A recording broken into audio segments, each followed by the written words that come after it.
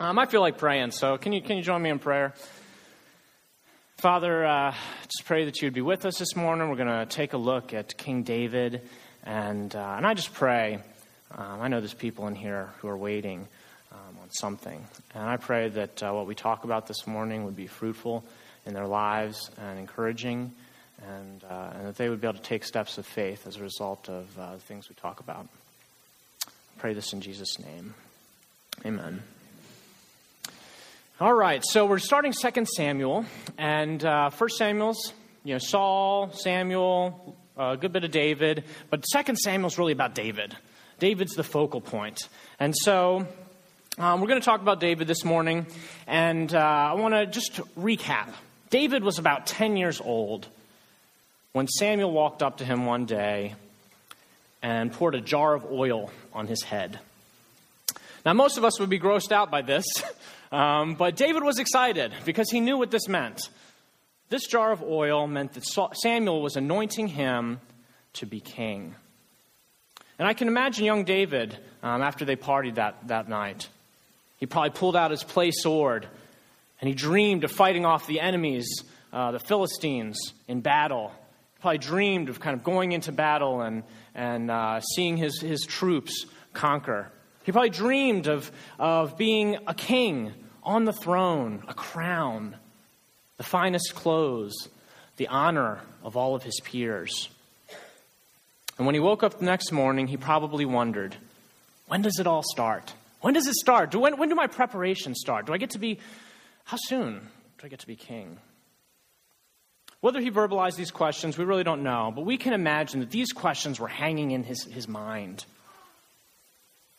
Wondering, when? How many years before I actually get to be king? And they hung there in vain as he waited and waited, while nothing special at all happened in his life. Until that one day when, by a fluke arrangement and David's own zeal for God, he defeated the mighty Goliath, and he became a national hero. Surely now, he thought, now is his time. Saul was still the king, but perhaps, Saul wanted to do like a dual kingship. It wasn't that unusual for the time, 2 kings at the same time. Maybe that's what's going to happen. Maybe I'll at least get a high position in Saul's government. But no, none of that came. Instead, gradually, David became a military commander. And he did defeat the Philistines in battle after battle. He won. And though he knew he was unlikely to be king just yet, he probably thought, at least now I'll be treated like a king. So I've won all these battles. I should be treated like a king by now. But instead, King Saul, his favor turned. And before long, David found himself running from King Saul because King Saul wanted him dead. For years, David was a fugitive on the run, and as the years drew on, all of his hopes for being king were dashed. David kept waiting for that breakthrough, but he kept waiting in vain. And any and all possible breakthroughs just kept seeming farther and farther away. How do we live in these moments of waiting? How do we live in these years between the dream and the fulfillment of the dream? What do we do with a vision that hasn't been realized? These are the questions we're going to be looking at today. How do we deal with these things? If you have your Bibles, we're going to be in 2 Samuel, starting at chapter 2, if you want to follow along. So David was a fugitive. Yes, think the movie Fugitive. That's the sort of thing you should be thinking. He was on the run from the government. And not only that, but David had decided that the safest place for him was in enemy territory with the Philistines. And you have to understand, the nation of Israel was surrounded by a lot of other nations that they fought with. But the Philistines were the ones who they fought with the most, because the Philistines were oftentimes taking over portions of the Israelite land and enslaving their people. David's dream is to be king over a thriving Israel, but after years and years of waiting, this is what his situation looks like. He's a fugitive in enemy territory. Saul, who is king, has spread all sorts of bad rumors about him around the country, and so David's hated by all the people. His best friend Jonathan has just been killed in battle. And King Saul, who was his enemy, was also killed in battle. And so you'd think, David would get to be king, right? Now it's his turn. But Abner, who is Saul's high commander, has put one of Saul's son at the king spot instead of David. His name was Ishbosheth. So David's not king. He's not even in the country. And there's this other guy, this king in his place on the throne. And to make it even more humiliating, this guy has a much, much uglier name. Ishbosheth. Ishbosheth. I mean, how can you love your child and give them a name like that? I mean, what was that mom thinking? So David's chances of being king aren't looking too good. And really, it might not even make any difference because the Philistines have just conquered vast portions of Israel. And in a few more years, they're likely going to conquer the rest. And it's not going to matter who's the Israelite king because there's not going to be one. It's just going to be the Philistine king. So much for David's dreams. I'm going to spoil the story here. David does eventually become king. But how did David go from being a hated fugitive to the king of all Israel? Was David politically savvy? Was he a military genius? Was it the result of Ishbosheth's leadership failures? Maybe it was just a thing of chance. So I'm going to do something a little bit risky today. We're actually going to walk through the details of how this happened for David. We're actually going to, a lot of times in sermons, we'll kind of spare you some of the details. Like this country went to battle with them, and then they moved here, and this guy moved here, and this guy had a son. We spare you those details because, honestly, they can be a little bit mundane. But today, we are going to work through the details of the passage because I want to get into the details because God is in the details of this story, and I don't want you to miss him. So the risky thing about getting into the details of a passage like this is that you might fall asleep. And I'm actually, I'll be honest here, I'm a little bit worried about this already because the last time I preached, I looked up and I saw someone visibly sleeping.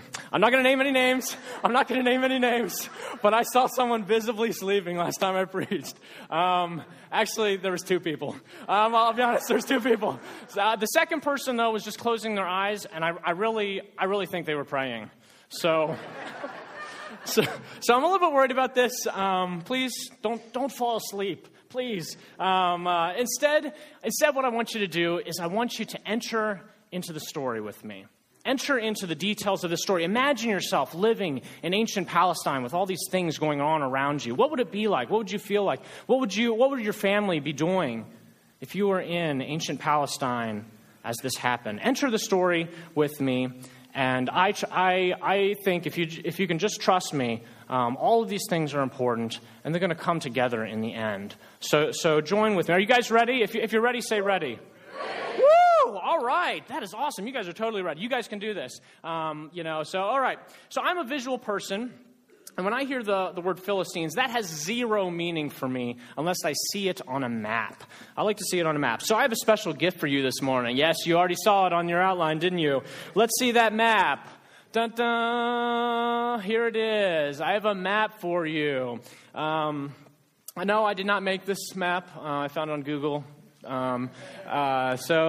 This is my map. And there's a lot going on militarily and nationally with the Israelites in this passage. So I'm hopeful that this map will be helpful for you. And you're going to have to stay with me. We're going to learn a few names and places and people. So please stay with me, and this will pay off in the end. So I'm going to point out a few things. Oh, where's that? I need that. I have a laser pointer. It's on the remote. Isn't this crazy? We're like super high tech now, right? Okay, so I want to point out a few things on the map. If you take a look over here, if you can see my laser pointer, here's the Philistines. Those are the enemies. We hate the Philistines. And what you see here is the area, the green line around here this is the nation of Israel. Those are the people of God. And let's see what else we need to mention. Israel, Jerusalem. You guys know capital of Israel is Jerusalem. It's still around today. It's the issue of many battles. Jerusalem, right there in the middle of the map. And what we've got here, I'm going to point out some of the tribes. We've got the tribe of Asher, the tribe of Ephraim. These are groups within Israel. So Israel had different groupings and subgroupings. And we got 12 tribes of Israel. They're not all listed here because some of them kind of, Gilead is a group of different tribes of Israel, Manasseh and Reuben. And so here's the tribe of Benjamin. They're located down here. And here's the tribe of Judah. They happen to be pretty big group of people. So they're right there. And we've got these different tribes in Israel. Also, I want to point out, we've got Ammon, what that is, Ammon. We got the Arameans, we got the Sidonians, we got Moab down here. Those are just other countries that were surrounding the Israelites. So you guys are learning a ton of stuff right now. Isn't this awesome? All right, Mediterranean. The blue stuff here, that's the Mediterranean Sea. You guys, hopefully you know generally where Israel is. This is the Mediterranean Sea, and we're in the Middle East. Here's the Dead Sea. Here's the Sea of Galilee. Jesus would have been born. Well, actually, he was born in Bethlehem, right there. But then he lived up there. So here's the last thing I want to point out about our map. These are real places. Nobody's making this stuff up. These are real places in the world today, on the other side of the world, and they were real places 3,000 years ago when the Israelites were around. And so these dots here, Shechem, Bethshan, Gibeah, these are all cities. They pointed out the larger cities on this map. So those are the bigger cities of the area, the metropolises. So here's what happens. Remember, David is a fugitive in the land of the enemy, the Philistines. And when David hears that Saul is dead, King Saul is dead, he considers moving back into the land of Israel.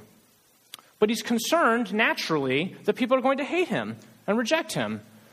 And so he asks God, what should I do? And God tells him to go back to his home country. And then David asks him what city he should go to. And David says, go to Hebron, right here. There's a line here dividing Judah, which is the southern half of Israel, from these other tribes of Israel, and that's the northern half, and that's going to be important later. So, southern kingdom, northern kingdom. They're not separated yet, but they will be. So David enters Hebron with all the troops that have stuck by him in his captivity for many years, and they live there. And here's the fun part.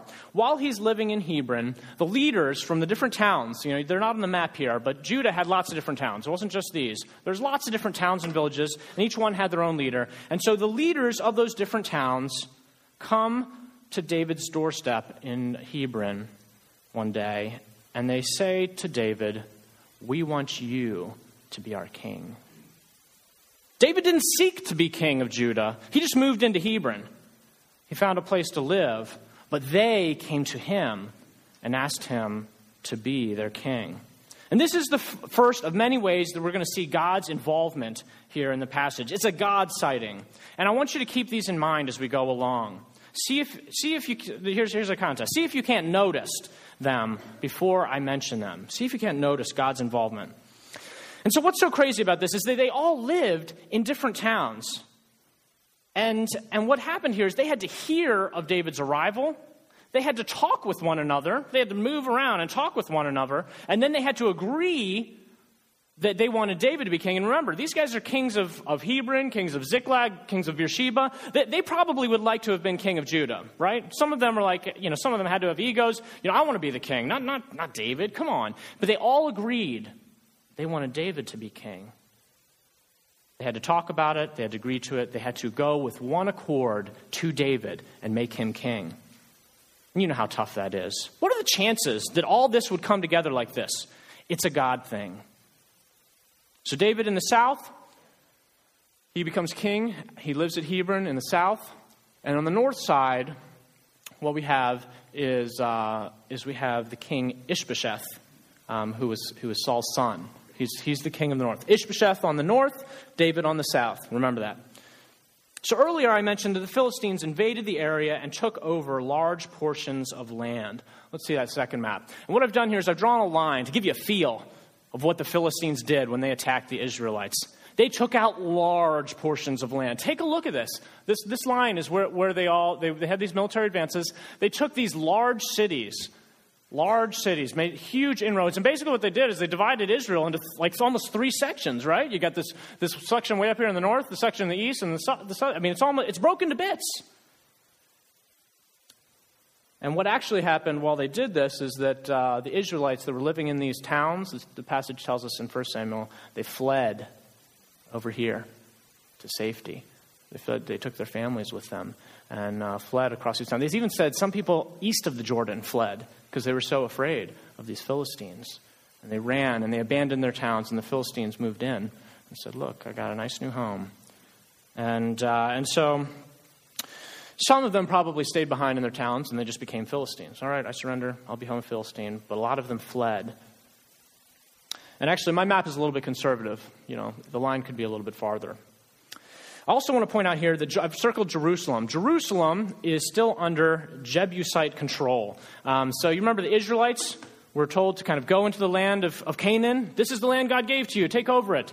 They didn't finish the job. They left some places undone because some of it, well, honestly, it was just too hard. So Jerusalem, they left it behind, and they left the people who were originally there, living there, and they were still living there. They were living in Jerusalem, and so the Israelites, we know Jerusalem as the capital, right? Well, they didn't have the capital. So really, Jerusalem is under the control of a different group. Now, Ishbosheth, who was king over the northern section of Israel, after the invasion, he lost, some of his major cities, so he decides to make his capital way over here. He's known as a cowardly king, a poor leader, and his location reflects that. He went and he decided, I think we need a palace way on the outer edge here. So that's where he's living. Now, what you can see here is that Israel has been broken to bits. Many of their major cities have been taken over. They're almost divided into three parts. They have a cowardly king in their place. This is not a good picture. And the land stays this way for 7 years. David is king of the south, Ishbosheth in the north. And the passage tells us that during those years, David's kingdom became stronger and stronger, and Ishbosheth's kingdom became weaker and weaker. Did you catch it? There's another God sighting. The scripture doesn't specifically mention God, but there's a clear implication that God is making David's kingdom stronger. Why? Because David has been chosen by God to be king, and God has a plan, and he's going to make sure his plan happens. He's working behind the scenes to make sure it happens. So during the 7-year period, the supreme commander of the northern kingdom and the supreme commander of the southern kingdom meet at the pool outside Gibeon. So the northern kingdom has their supreme commander. His name is Abner. Try to remember that. And the southern kingdom with David, their supreme commander is Joab. I know we're getting a lot of names. Try to remember that. Joab in the south, Abner in the north. And so, here I'll take a little tangent here. Some people think that the Bible's not real, right? This is just all fiction. It was written, some guy just wrote all this stuff, and we took it and we believe it's true just because we're blind faith sort of people. And so there's a lot of people who would say, Samuel, that was probably written in the Hellenistic era, 600 to 800 years after it happened. How do we know this? How do we know this stuff is true? Well, they met at the pool of Gibeon, and so one day, here, let me say, the archaeologists are always digging up different places, right? They're always digging up places, and they wanted to dig up Gibeon because they knew it was a pretty big town back in the day. They said, hey, let's dig up Gibeon. Let's see what's there. And guess what they found? They found the pool of Gibeon. Here it is. This is the pool of Gibeon, and you can kind of see this is the wall of it. It's a huge pool, so no wonder it's a landmark, right? So there's actually stairs along the back, and down at the bottom it would be the pool area, and it was a huge monumental architectural feat of the time period. What they did is they had this limestone area. They dug through pure limestone. They dug deep, deep, deep, made a huge cavern until they hit the water table. And then they were able to make a pool out of it. How cool is that? And some guy from UPenn, was digging this up like 30 years ago. And he found, hey, here's the pool of Gibeon. The Bible mentions this. So we aren't making this stuff up. They find these things all the time. We don't mention to everyone, but I just couldn't help it. I couldn't help mentioning this. So here's the pool of Gibeon. It's a real thing. They made a pool out of it. It's got steps and everything. All right, let's get that map up in there again. All right. So Abner, who is the supreme commander of the north, meets up with Joab, who is the supreme commander of the south, and they meet at the pool of Gibeon. And we're not really sure why they met there. The passage doesn't tell us. It seems like they're maybe both going to try to take back that town of Gibeon, which had been taken by the Philistines. Maybe they're both going to try to take it, and they say, hey, fancy meeting you here. We really don't know. But they meet there, and they both have their best soldiers with them. And like most guys who, soldiers, they're like, hey, that guy is huge. Did you see the bicep on that guy? It's like the size of an ox's head. And then the guy's like, yeah, that guy's pretty good, but he's no match for our Jim over here. Jim. He's as fit as a racehorse. And so they start talking about how awesome their guys are, and they say, I wonder who would win in a battle, Jim or Joe? And they say, you know what? Let's have a contest. And so they do like a UFC match of sorts, a gladiatorial games match. They take Joab's 12 best guys, and they take Abner's 12 best guys, and they say, let's do a face-off. Let's see who's got the best soldiers. This is a UFC match, except they get to use weapons. So it's a little different. 12 matches later, they have all stabbed each other, and 24 of them are dead. But they still have something to prove, right? So they start fighting with each other, and at the end of the day, Abner, who's the commander of the north, he ends up killing Joab's brother, who's with them. And this is important because Abner is not just any commander. He is the supreme commander of the north, and he's the one who put Ishbosheth on the throne. He's the one with the real power. He's the prime minister. Ishbosheth's just the poster boy. So Abner has real control over the northern kingdom, and one day he and Ishbosheth, they get in a disagreement. And Abner's like, you know what? I put you on the throne. I can take you off the throne. And so he leaves. Oh, we've changed to our title slide. That's right, because I told them to put the map off. So he leaves Mahanaim, and he heads down to Hebron. He leaves Mahanaim, and he heads down to Hebron, where David's at. And he says, hey, David, I want to talk with you. And David says, hey, you're the enemy. And he says, well, let's eat a meal. And so they share a nice meal, and Abner shares that he would like to rally the rest of Israel behind David. And he can do it because he's got these connections everywhere. And David says, well, okay, sounds good. Thank you very much. And so Abner goes off in peace. David sends him off in peace and says thank you. And as he's heading out of town, Abner Joab is coming back from a raid, and Joab's like, hey, that's Abner. What is he doing down here? What is he doing? And he says, you know what?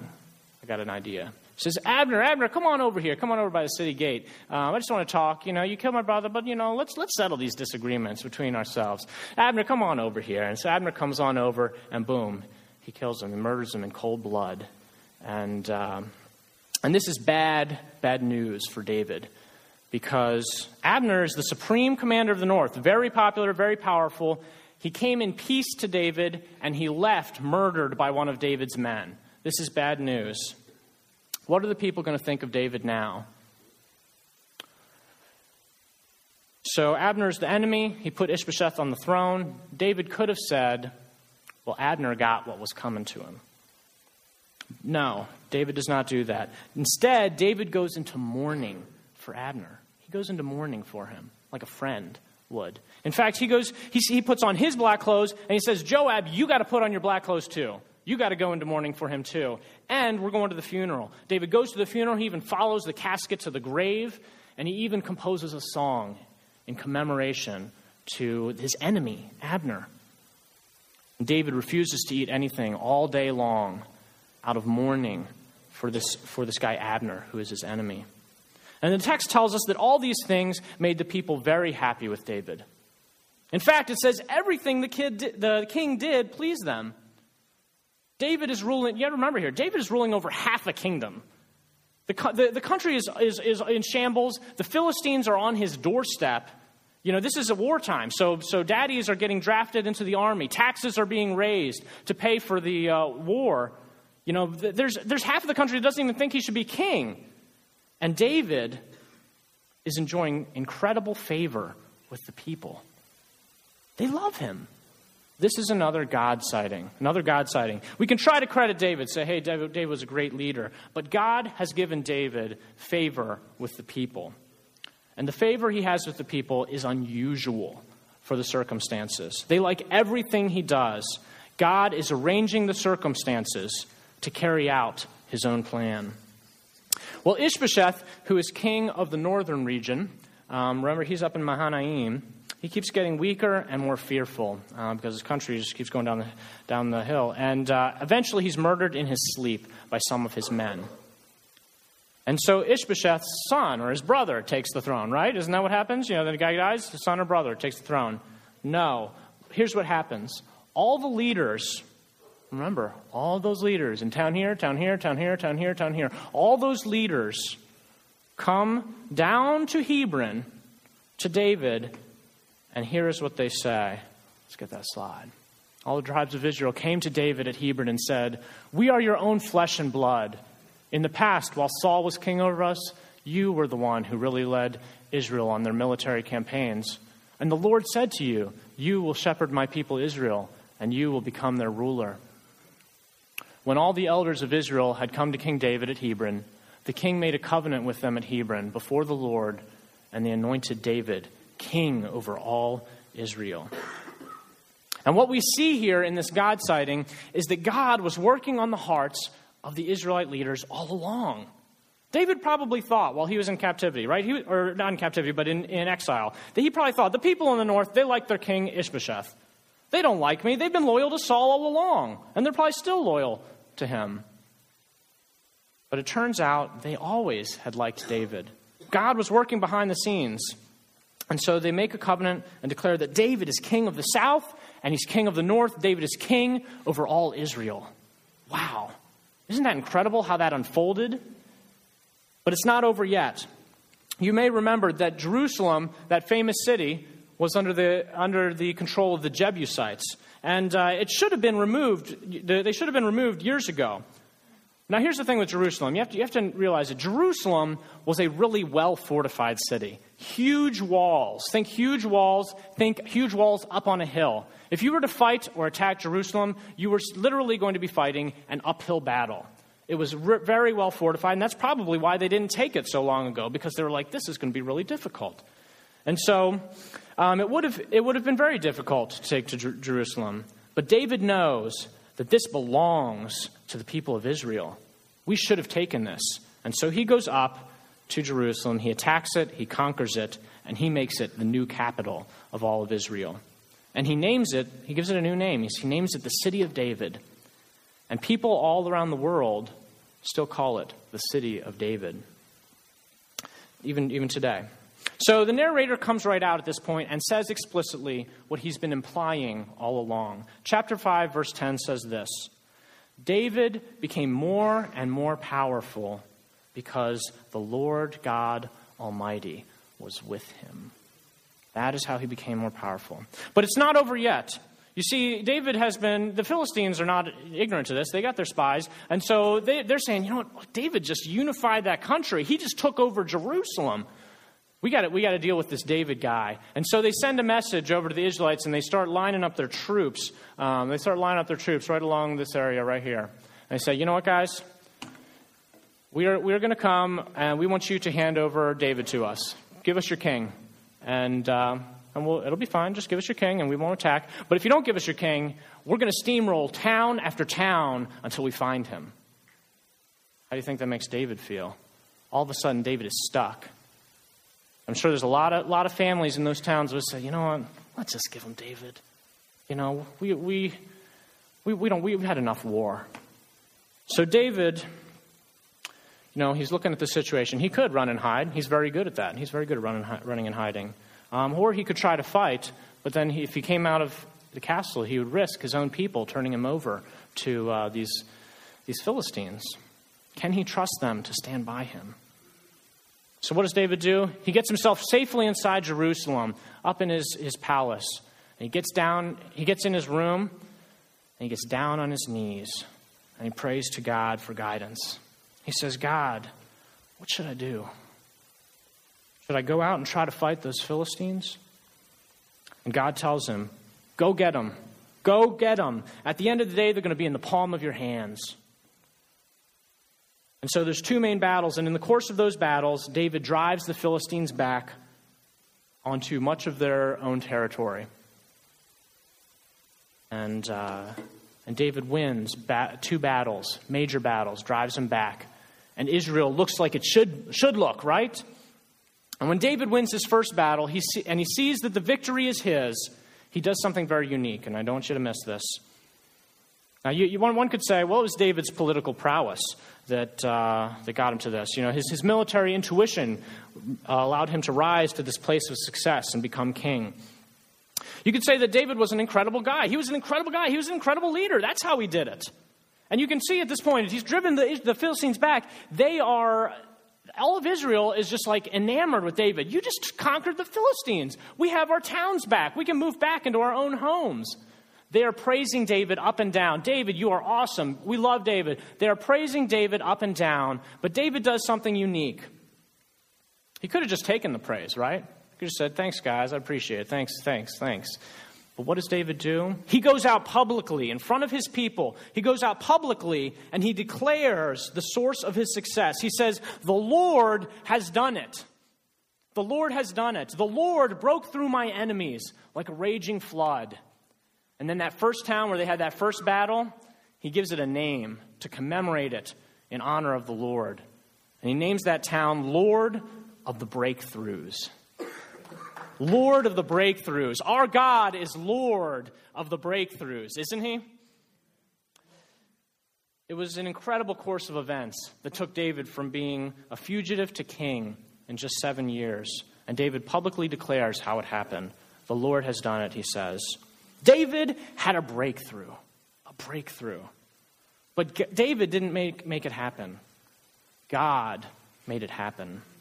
And as we walk through the events leading to David's breakthrough, we can see how God brought about the fulfillment of the promise that he had made to David so many years before. And I want you guys to note here that David waited something like 15 years between when he was anointed king of Israel to when he actually became king of anything. 15 years. There's about 15 years there. Can you imagine waiting that long? 15 years. Waiting. And David, in the time, God was working on him. David had become a pro at waiting. So it was God who did it. But I also want us to recognize that David was exemplary in the way that he waited. And I think we can learn some lessons from the way that David waited, that as we go back, I want to hit some ways that we can learn lessons from the way that David waited during that time period. The first lesson we can learn is that in order to wait well, you must know what your vision is. You must know what your vision is. David had a clear vision from God. God had specifically selected him through the prophet Samuel to be king over all of Israel. He poured oil on his head. That was very clear. David knew where he was headed. Where are you headed? What is your vision? Where are you going? It's tough, right? It's tough. You don't know where you're headed. You can't tell the future. Nobody's anointed you with a jar of oil. Now, a few of you may have some specific guidance from God about where he wants you to go and what he wants you to do. But for most of us, we don't know what the future holds for us. But does that mean we don't have a vision from God? Does it mean that we don't have a picture of where he is leading us to? I say no. You see, David had the vision that Samuel had given him, that he would one day be king. But he had another vision. And I would argue it is a vision that we all share. It is the vision of God's will done on earth. The vision that God desires to fix this world, and that one day everything that is broken would be made right. These broken things would be made whole. And I think it's summed up in this word righteousness that we see in the Old Testament a lot. Not a word we use. It's also interpreted justice. But what it basically means is everything right as it should be. And David was one who pursued righteousness. And that is why God was so pleased with him. When he was fighting Goliath, he was infuriated that Goliath was mocking and challenging the armies of God, and that he was mocking and challenging God himself. And he said, this is not right. And so David zealously pursued righteousness and justice in the situation. You see, we have the same vision of God's will done on earth as it is in heaven. Our vision is spiritual health. He wants our lives to be spiritually healthy. He wants us to enter into a real relationship where we're really connecting with Him, where we're really praying to Him, not just at meals and at church, but connecting with Him all the time. Our vision from God is emotional health. He's leading us to a place where our marriages are the way they're supposed to be. That there would be emotional health, that there would be interconnectedness, there would be togetherness. He wants our lives to get to the place where our families are at peace and there's unity, where people don't treat each other in unhealthy ways. And that even if they did treat us in unhealthy ways, that we would respond in healthy ones. Our vision from God is yes, physical health. That is part of his vision for us. He never desires for our bodies to be wasting away. Sickness, the oppression of sickness and disease, those things are not a part of his vision. He desires wholeness in our bodies, in all of our life, all of our personhood, the way it should be. Our vision from God is Christian community, that everyone would be part of a family, that people would not be alone, but they would be interconnected. And you know that even those who are isolated, that they would be connected into Christian community, because as God said in the garden, it is not good for man to be alone. Our vision from God are the fruits of the Spirit, that our lives would reflect God's own character, love, joy, peace, patience, that we would be reflections of these. Goodness, faithfulness, gentleness, all those things, those virtues. He wants us to be reflections of that. That is part of the vision God has for your life. We also have unique visions from God, ways that He's wired you, a unique role maybe that He's called you to play in someone's life. That is part of your vision. What is that? What is that unique role that He's called you to play in someone's life, or a role in the church? So what is that? What is that thing that He has created in you? These are a part of God's vision for your life, where He is leading you.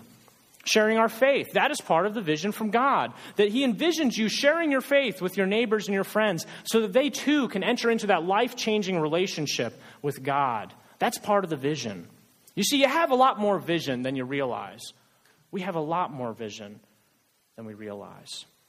But you have to know your vision. You have to know what it is. All of these things are a part of God's unique vision for your life. There's some unique stuff in there, right? But you'll never get there if you don't know what your vision is. You also need to be aware of false visions. David knew he was called to be king over a thriving Israel. That was his vision. But he could have easily have been distracted by all these other things, all these other visions that were happening. He was a very popular figure after he defeated Goliath. Maybe popularity was the vision. He could have pursued popularity in the kingdom. Maybe that's was what he wanted to go after. I'm sure it was tempting. When he was in Philistine territory, he was a commander. He had troops with him. They were fighting. They were raiding towns around the Philistines. He was an incredible commander. Maybe God's vision, I'm sure he thought, maybe God's vision is for me to become a Philistine king. I'm certainly doing pretty good over here, and I have found the Philistine king's favor. Maybe that's my vision. But that was a false vision. He could have just been distracted by false visions. So what are our false visions? Here's a false vision that you need to be aware of. Financial success. God's vision is for us to have enough, to have plenty. But not financial success, and especially not financial success as a lot of people have come to define it nowadays, right? There are too many people pursuing that false vision. A false vision could be any sort of thing. What is that thing that you say, if I just had this, then my life would be better? It would make me happy. What is that thing? What's that? If I only had this specific thing, what is that specific thing for you? I want you to even take a moment here. Think about it in your life. What is that specific thing that I keep saying, if I just had this, life would be better? What is that false vision that you are tempted by? A lot of single people feel this way about a spouse. If I just had a spouse, that partner in life, then life would be better. Some people feel that way about a job or a specific role in their job. And they say, if I just had this, if I was just doing this, then life would be better. What is that? What is it for you? Is it possessions? Is it house stuff? What is it for you? Think about that. What's that temptation? I think we all have this temptation to pursue a false vision. You need to know the vision God has given you, and you have to stay intent on it. You have to be aware of false visions. Your vision from God is spiritual health, emotional health, physical health, God's will done on earth. That is your vision. The second thing we can learn from David as he was waiting well is that David believed God's vision for him. He believed that God would make it a reality, that God would make it happen. David believed that God was going to make him king one day. David could have thought, he could have thought this. Maybe Samuel was wrong. He's just a man. Maybe he was wrong that day. Maybe he was just getting angry at Saul and they had a disagreement and he's just, picking someone else because he had a disagreement. He could have thought that. It wasn't a surefire, this is from God. There was some faith involved. He could have said, I don't know, maybe it wasn't from God. But he believed that it was from God. And he was watching for opportunities that would lead to the fulfillment of that vision. He was watching for them. And when they came, he was ready. He took those opportunities because he believed that God would take him there. So here's some examples of opportunities that David took because he was ready. When Saul passed away, David was probably afraid to go back into his home country, afraid what the people would do to him. But he moved back into his home country because he knew that had to happen if he was going to become king of Israel. He's got to move back into the land. So he took the opportunity. At one point, the people of Jabesh Gilead, it's a small town, and they saw that Saul had been killed in the battle. He hadn't been given a proper burial. And so the people of Jabesh Gilead, they give him a proper burial. And David hears about this, and he says, wow, they gave him a proper burial. And so he takes the opportunity. It's an opportunity. And he writes them a letter and says, hey guys, Jabesh Gilead, you guys gave our old King Saul a proper burial. Thank you. And he takes the opportunity to say, by the way, the people of Judah have just made me their new king. And why don't you come and be loyal to me as well? He invites them to be loyal to him as well. Now, Jabesh Gilead, you have to realize, is up there by Mahanaim. It's way up in the north. The likelihood that they would have been loyal to David, it's not very likely. But he takes the opportunity. Hey, by the way, why don't you come be loyal to me? This is what's happening. So David was accepting. David, took that opportunity. He was also willing to accept Abner. Remember, Abner, the enemy, comes to him. But he sees it as an opportunity. Abner's got connections. An opportunity, and he takes it. And he invites Abner to have dinner with them. David also knew Jerusalem. It was supposed to be part of Israel. The vision is David, king over a thriving Israel. All of Israel. And so he takes Jerusalem because he knows that is part of the vision. David, king over a thriving Israel. David believed that God was indeed orchestrating the events of his life so as to carry out his own plan. And he took action where there was an opportunity in front of him. So what action are you taking based on God's vision for your life? What action are you taking? Now, we say that we believe in God's vision. We say we believe that he is a living and active God. But are you, for all practical purposes, living like an atheist? Are you living practically like an atheist? Your actions don't show that you are depending on God's activity in the world. Are you never ready, expecting God to show up? Do you ever take risks that depend on God following through? Or are you living like an atheist? Are you living with the belief, the expectation that God never really does anything? We're going to do a Jolly Rancher giveaway this Saturday. And we're going to go prayer walk. We've been talking about this. And when you hear about this, do you think to yourself, nobody's going to ever be reached with a bag of candy? Do you think they're just going to throw away that postcard as soon as they see it? Or do you believe that God can take our humble efforts to reach people and use them to change someone's life? It's a different perspective, you see. If we want to wait well like David, you need to have some faith that God is going to make this vision happen. Don't be a faithless person. Have some faith in our God. The third thing we must do to wait well is that we must look at all of life through the lens of God's activity. We must look at all of life through the lens of God's activity. Everyone has some lenses through which they view the world, not these sort of lenses. Everyone has figurative lenses. The people like to refer to it as like a worldview. This is the way I see the world. And we use this to interpret how we see events in life and to how we make sense of it. Well, David was always looking at life through God lenses. He always had his God lenses on. Take a look at this cool verse. David has just finished conquering Jerusalem, and he's feeling on top of the world.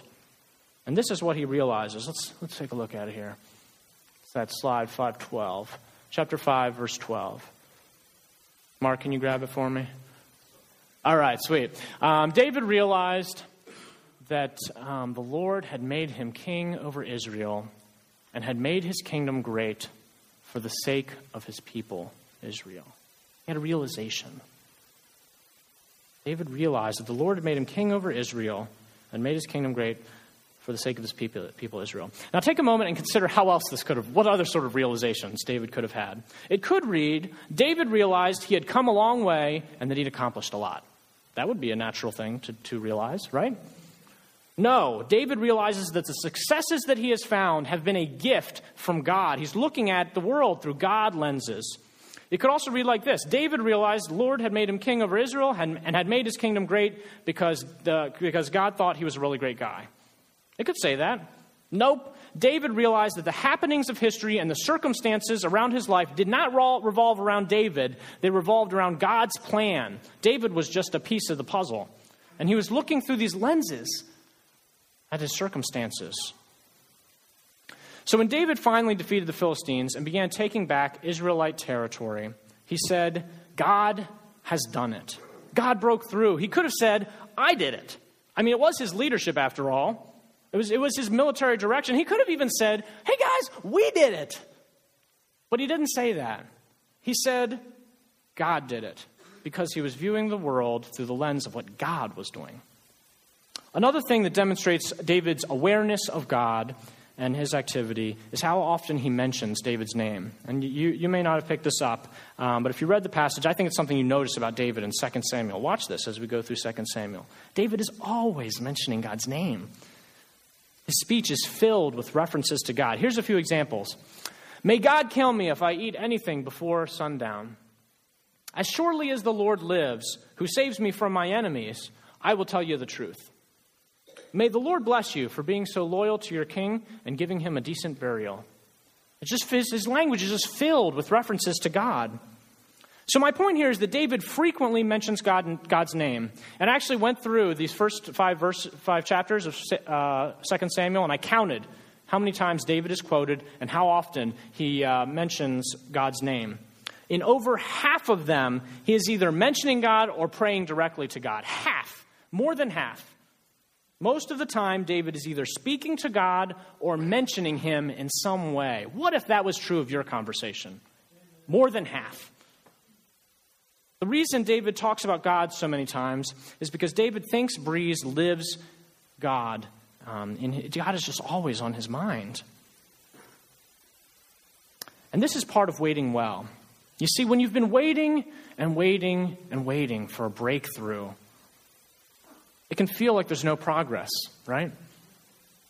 It may feel like God isn't doing anything. God is not active. He's not doing anything. But part of waiting well is having the faith to believe that even though I can't see anything happening, God is behind the scenes working and orchestrating things for our good, for his vision, for his purposes. God is working. He's still working. David knew how to wait. 13, 15, 22 years he waited. 13 years he waited, and he was not a single step closer to the throne. But he had learned to see the world through God lenses. He had chosen to believe that God was still involved. What would it look like? I want us to think about this for a second. What would it look like to make God part of your conversation? The New Testament writers, they suggest doing this, in fact. They say, don't say, tomorrow I'm going to go here and do this. Say, if God wills it, tomorrow I'm going to go here and do this. Some people say, Lord willing. It's a very common thing. That's what they recommend. And there are a lot of you here, as I was preparing this sermon, I thought, there's a lot of people here who are really good at this. And I was actually wanting to mention names, but I'm not going to embarrass anybody and mention names. But some of you guys, you can easily bring people to mind whose language is filled with the mention of God. I run into this all the time. And I think if you hang around our church for any length of time, you're going to hear people saying things like this. God did this, and it was so cool. God did this. They're going to say things like, we went here and did this, and God showed up. They're going to say things like, I was having a rough time, but God gave me the strength I needed. Just happening to be mentioning God in their conversation. And you have to remember, this is just the external stuff. That's the external stuff. It all started on the inside, right? It all started on the inside. Those external things are just a reflection of what is happening in our hearts. So if you just try to copy the external stuff, if we just try to start mentioning God a lot, that's not going to do us any good, right? We've missed the point. It has to start on the inside. It has to start with the way we're looking at the world. What would it look like if you had a constant eye for God's activity in the world? You were just watching and you were seeing him. This is what it would be like. Every time you experienced good weather that you could enjoy, you'd go outside, you'd thank him for it. When you ate some chocolate, you would say a quiet prayer, and you'd say, wow, God, you did a really good job with the cocoa plant. Thank you, God. When your plans didn't turn out the way you wanted, you'd say, well, I guess God had other plans. When you got stuck in a traffic jam, you would say to yourself, God thinks I need to work on patience. When your car breaks down in the middle of the traffic jam, you would say, apparently, God thinks I can handle this. When you saw someone who was struggling, you would say, God loves that person. I should love them too. When life got tough, you would say, God must be trying to develop my character. When you enjoyed a good moment with your family, you would say, God has blessed me. God must love me. God is involved in our world, but you'll miss him if you don't look at life through the lens of his activity. And this is what it looks like to wait well. Once David had driven the Philistines back onto their own territory, the golden years of Israel's nation began. And Israel became more and more of a world power until they were the most powerful nation in the Middle East. And people all around the world look back on those years as the golden years of Israel's history, and they long for that to still be the case. Jews look to David as their ideal ruler. And of course, many Christians all over the world look forward to a day when the descendant of David will rule not just over Israel, but over the whole world. And when he does, as the prophecies tell us, he will rule with justice and righteousness, and his kingdom will never end. But like David, we got to wait for that day. So how are we going to wait? If we're going to wait like David, we got to know our vision. God's will done on earth as it is in heaven. We pray it in the Lord's Prayer. That is the vision. God's will done on earth as it is in heaven. It's not good enough to just know it. We have to believe it. We have to live it. We need to watch for those opportunities that are leading us in the course of the vision God has set up for us. And we need to take action when those opportunities present themselves. And as we are living faithfully, and as things drag on, we need to be able to see the world through the lens of God's activity and not give up, because we can see that he's working behind the scenes. And with faithful waiting, we will surely see God break through. Will you stand?